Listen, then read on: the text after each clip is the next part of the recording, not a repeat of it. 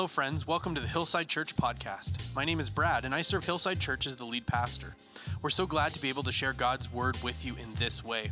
God has so much in store for you and for your life, and one of the ways God works in our lives is through the study of His word, like the message you're about to hear.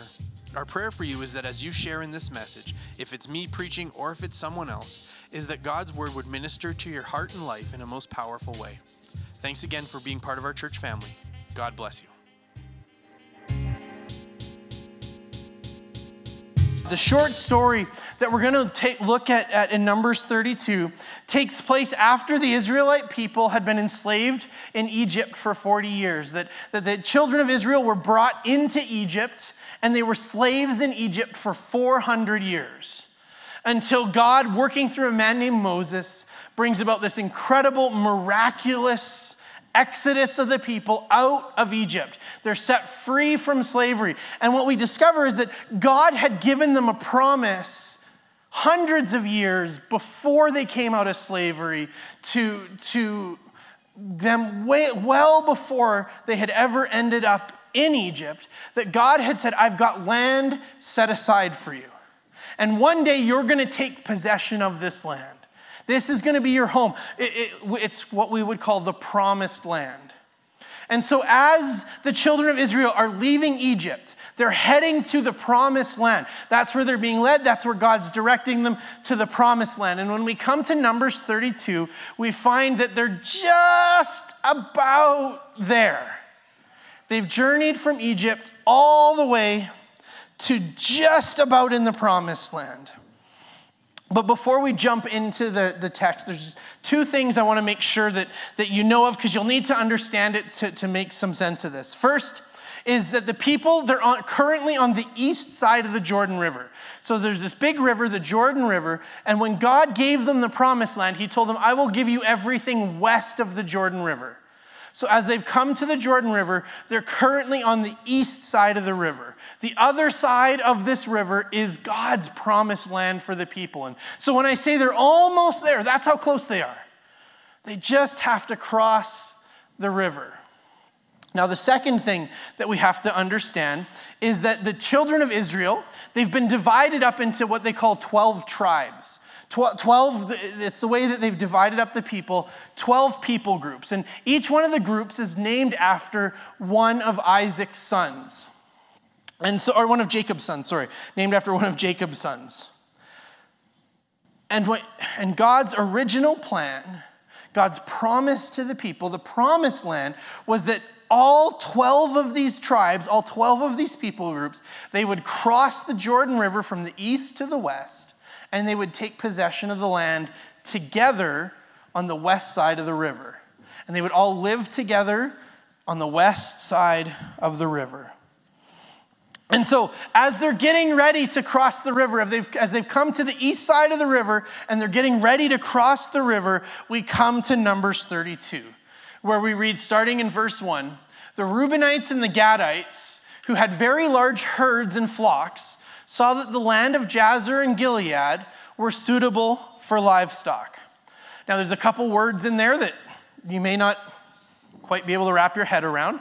I want to let you know that the Reubenites and the Gadites, Reuben and Gad, were two of Jacob's sons. And so that's two of the 12 tribes of Israel, these two people groups. And what we find out about them is that they have large herds. So that means they've got lots of sheep and goats and whatever else, cows maybe, I don't know what they had. But they had large herds.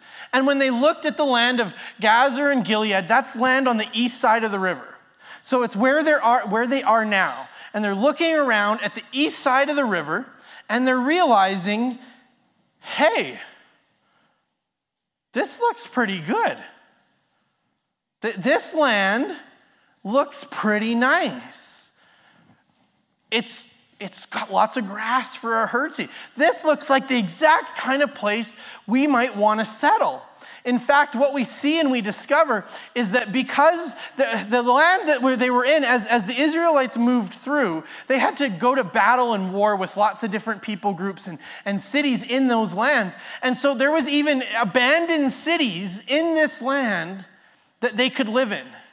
That as they were to go to settle the land, they would come to a place where they would look around and they would see, this land looks really good. And there's homes for us to live in. There's cities for us to live in. There's everything we need for our herds. And there's everything we need for us. This looks pretty good. And they started to think to themselves, what if we just moved in here? How much better could the other side of the river be than this? How much better could it actually be? I can't think of a way that it could be better than this. Maybe we should just stay here. So the leaders of these tribes, they go to the leaders of Israel with a proposition. In verse 2, it says, so they came to Moses and Eleazar the priest and to the leaders of the community and said, these are the names of the leaders of the community. I can stumble through that, or we can just say, they said, fellas, I've got an idea. The land the Lord subdued before the people of Israel are suitable for livestock. And your servants and have livestock. If we have found favor in your eyes, they said, let this land be given to your servants as our possession. Do not make us cross the Jordan. And so they go to the leaders of Israel and they say, we've been doing some thinking. And as we look around where we are right now, it seems like this is a pretty great place to stop and to settle. We like it here.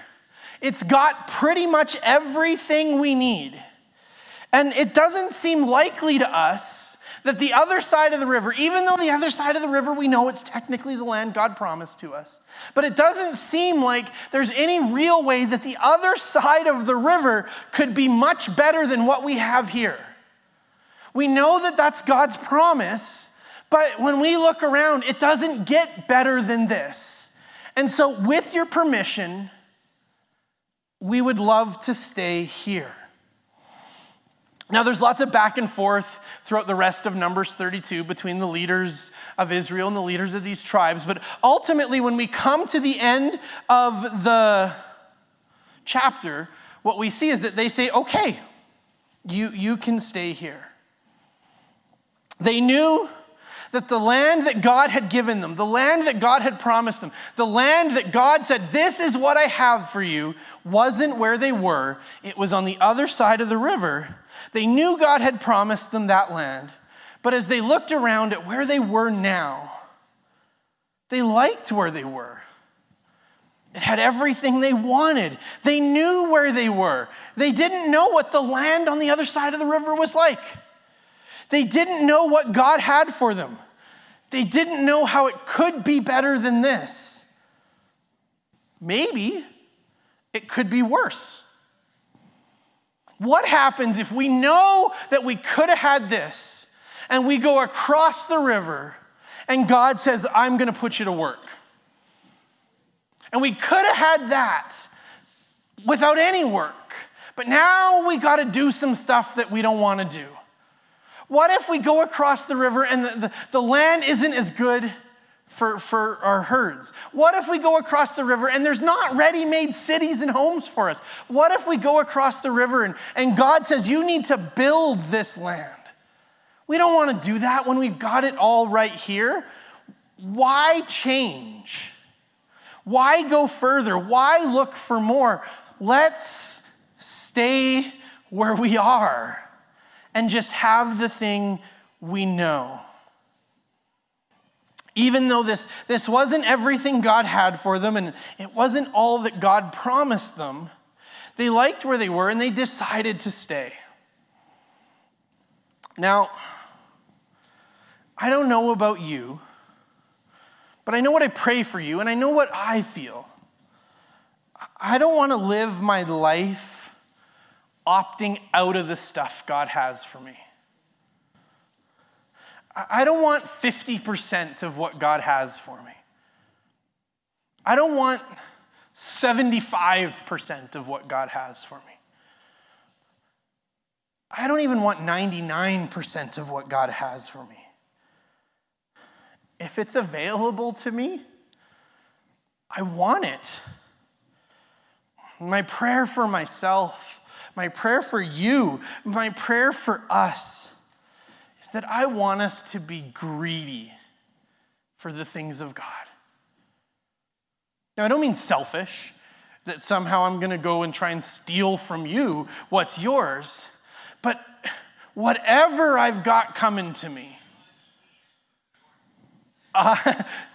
there we go. Whatever God has for me, I want all of it. Not most of it, not pretty much all of it, all of it. I want us to want everything that God has for us. I want you to want everything. I want you to say, I want 100% of what God has for me.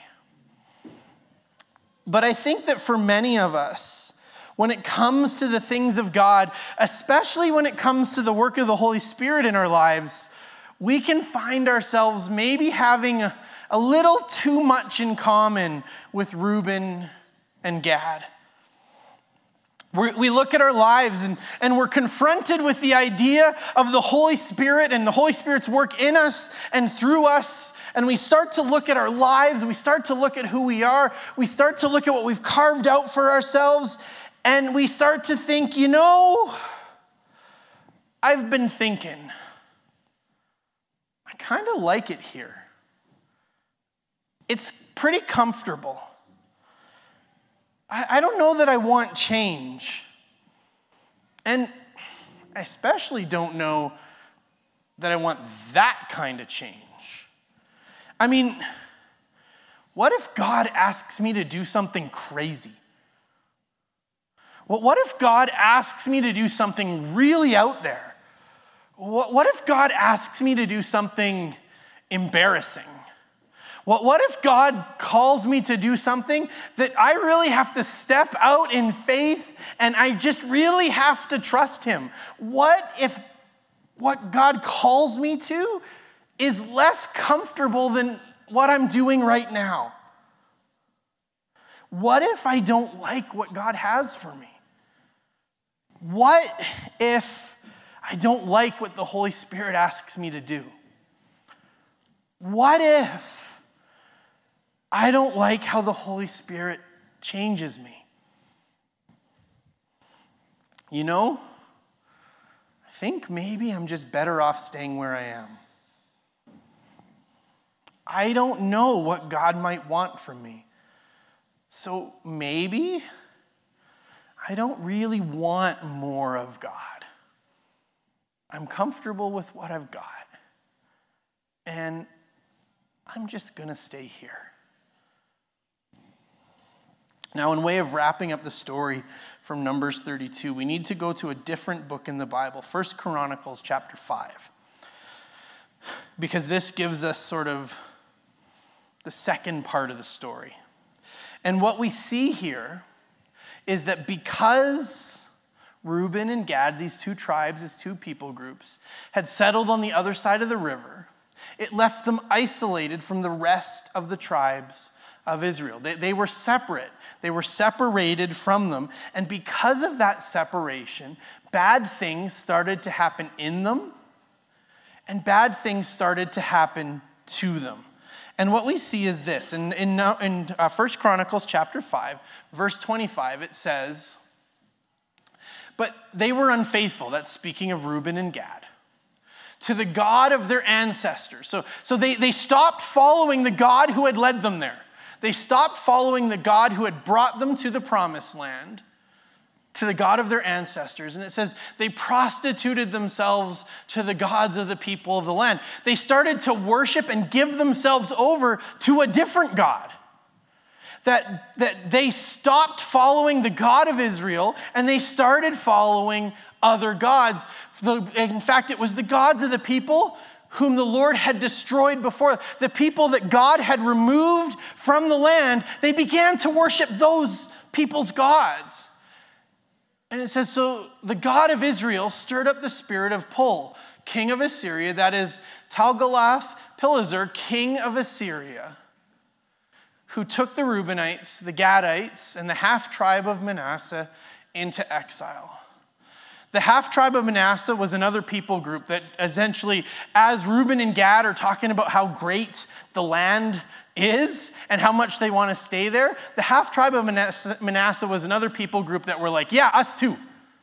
We like this. Can we stay with them? And so they ends up with these three different people groups all staying and saying, we're going to stay on this side of the river.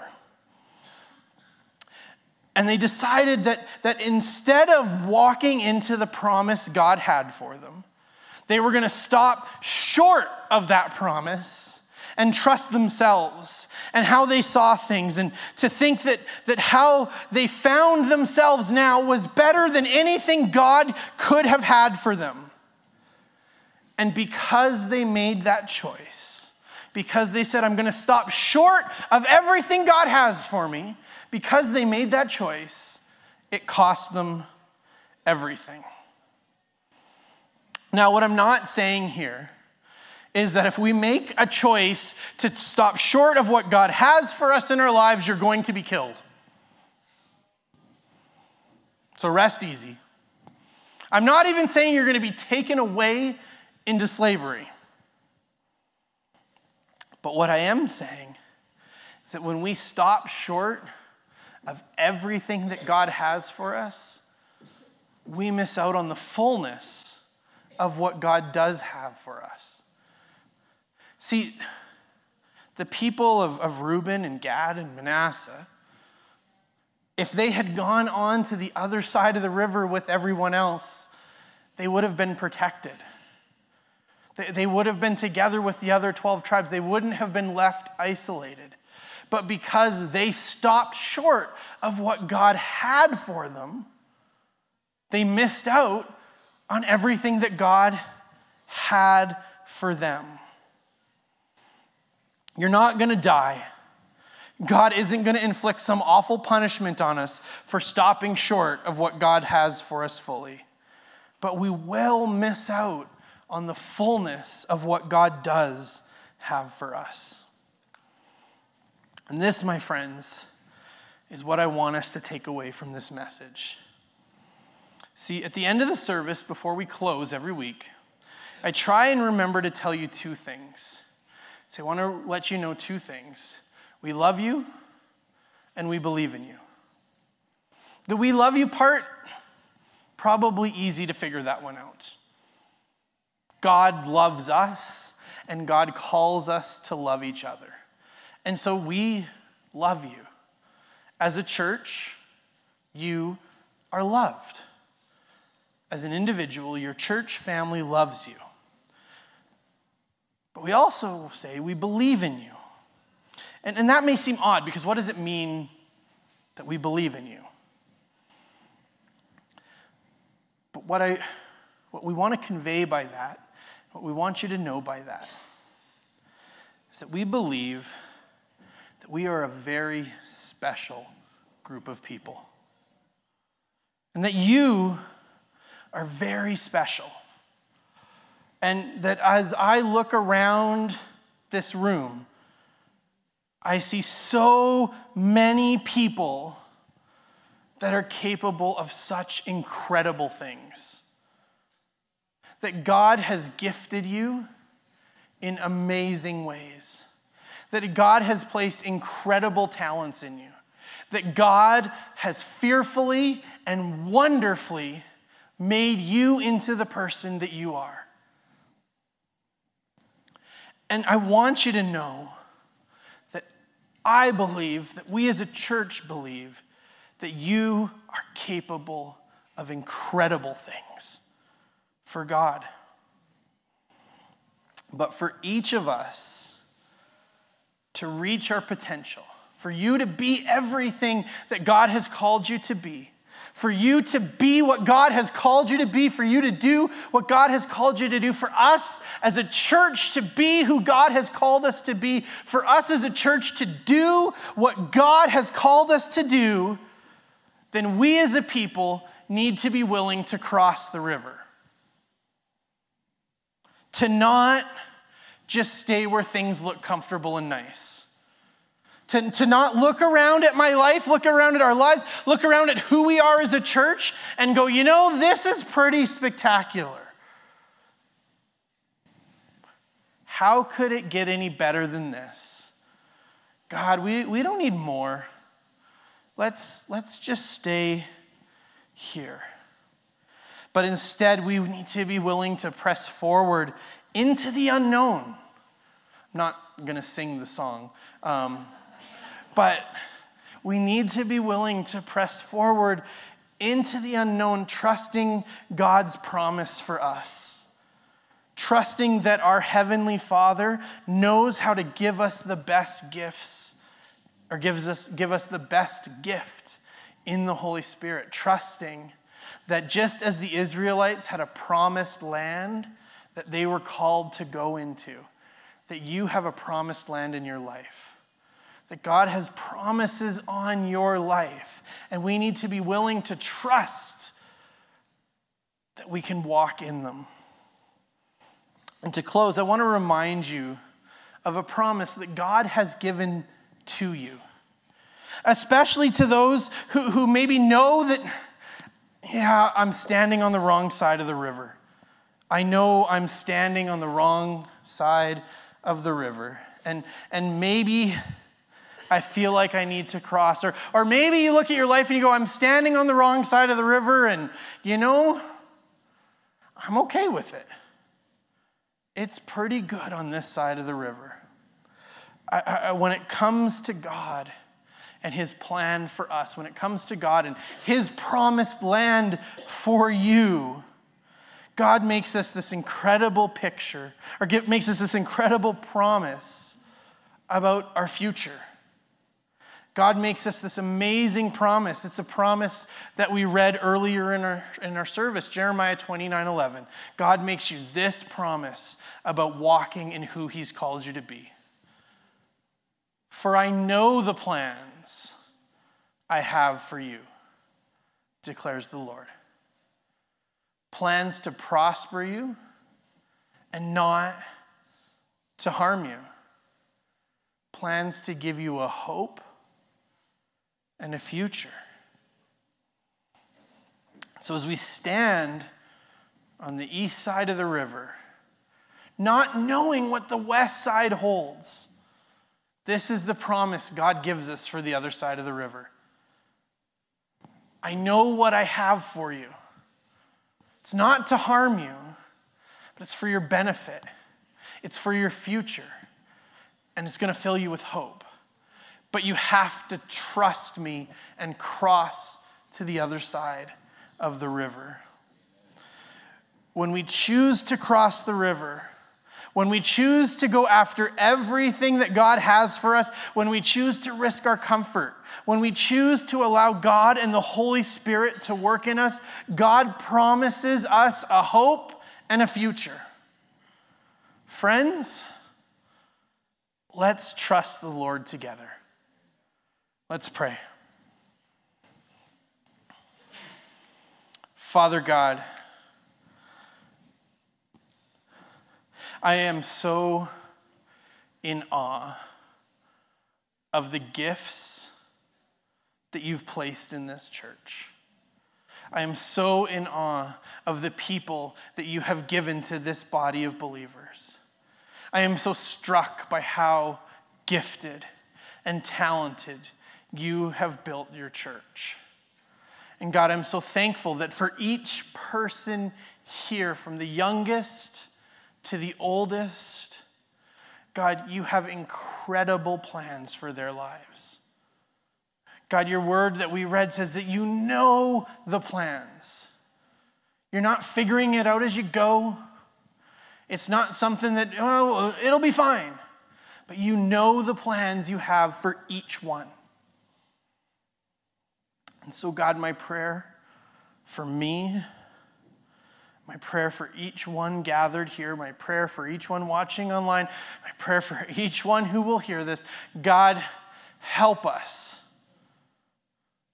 to not stop where we feel comfortable. Help us to not stop where the land looks like what we want it to be. Help us to not stop when our life looks like what we want it to look like. Help us to not stop where our church feels like what it should be. But God, I pray that by faith, by trust, by belief in you, God, that each one of us will be able to cross the river.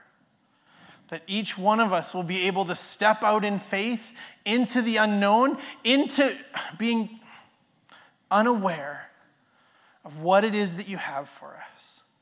But God, instead of trusting in our own understanding, God, that we would be able to look at the promises that you've given us. That we would be able to look at our promised land and see that you've given it to us for a hope, for a future, for our benefit, not to cause us harm. And God, I pray that as we journey through life, God, may we be able to be a people who enter into the promises of God. God, I thank you for each one here, and I thank you that you have a promise on each of their lives. God, may we not stop short. May we not allow comfort. May we not allow fear. May we not allow anything to stop us from walking in the fullness of what you have for us.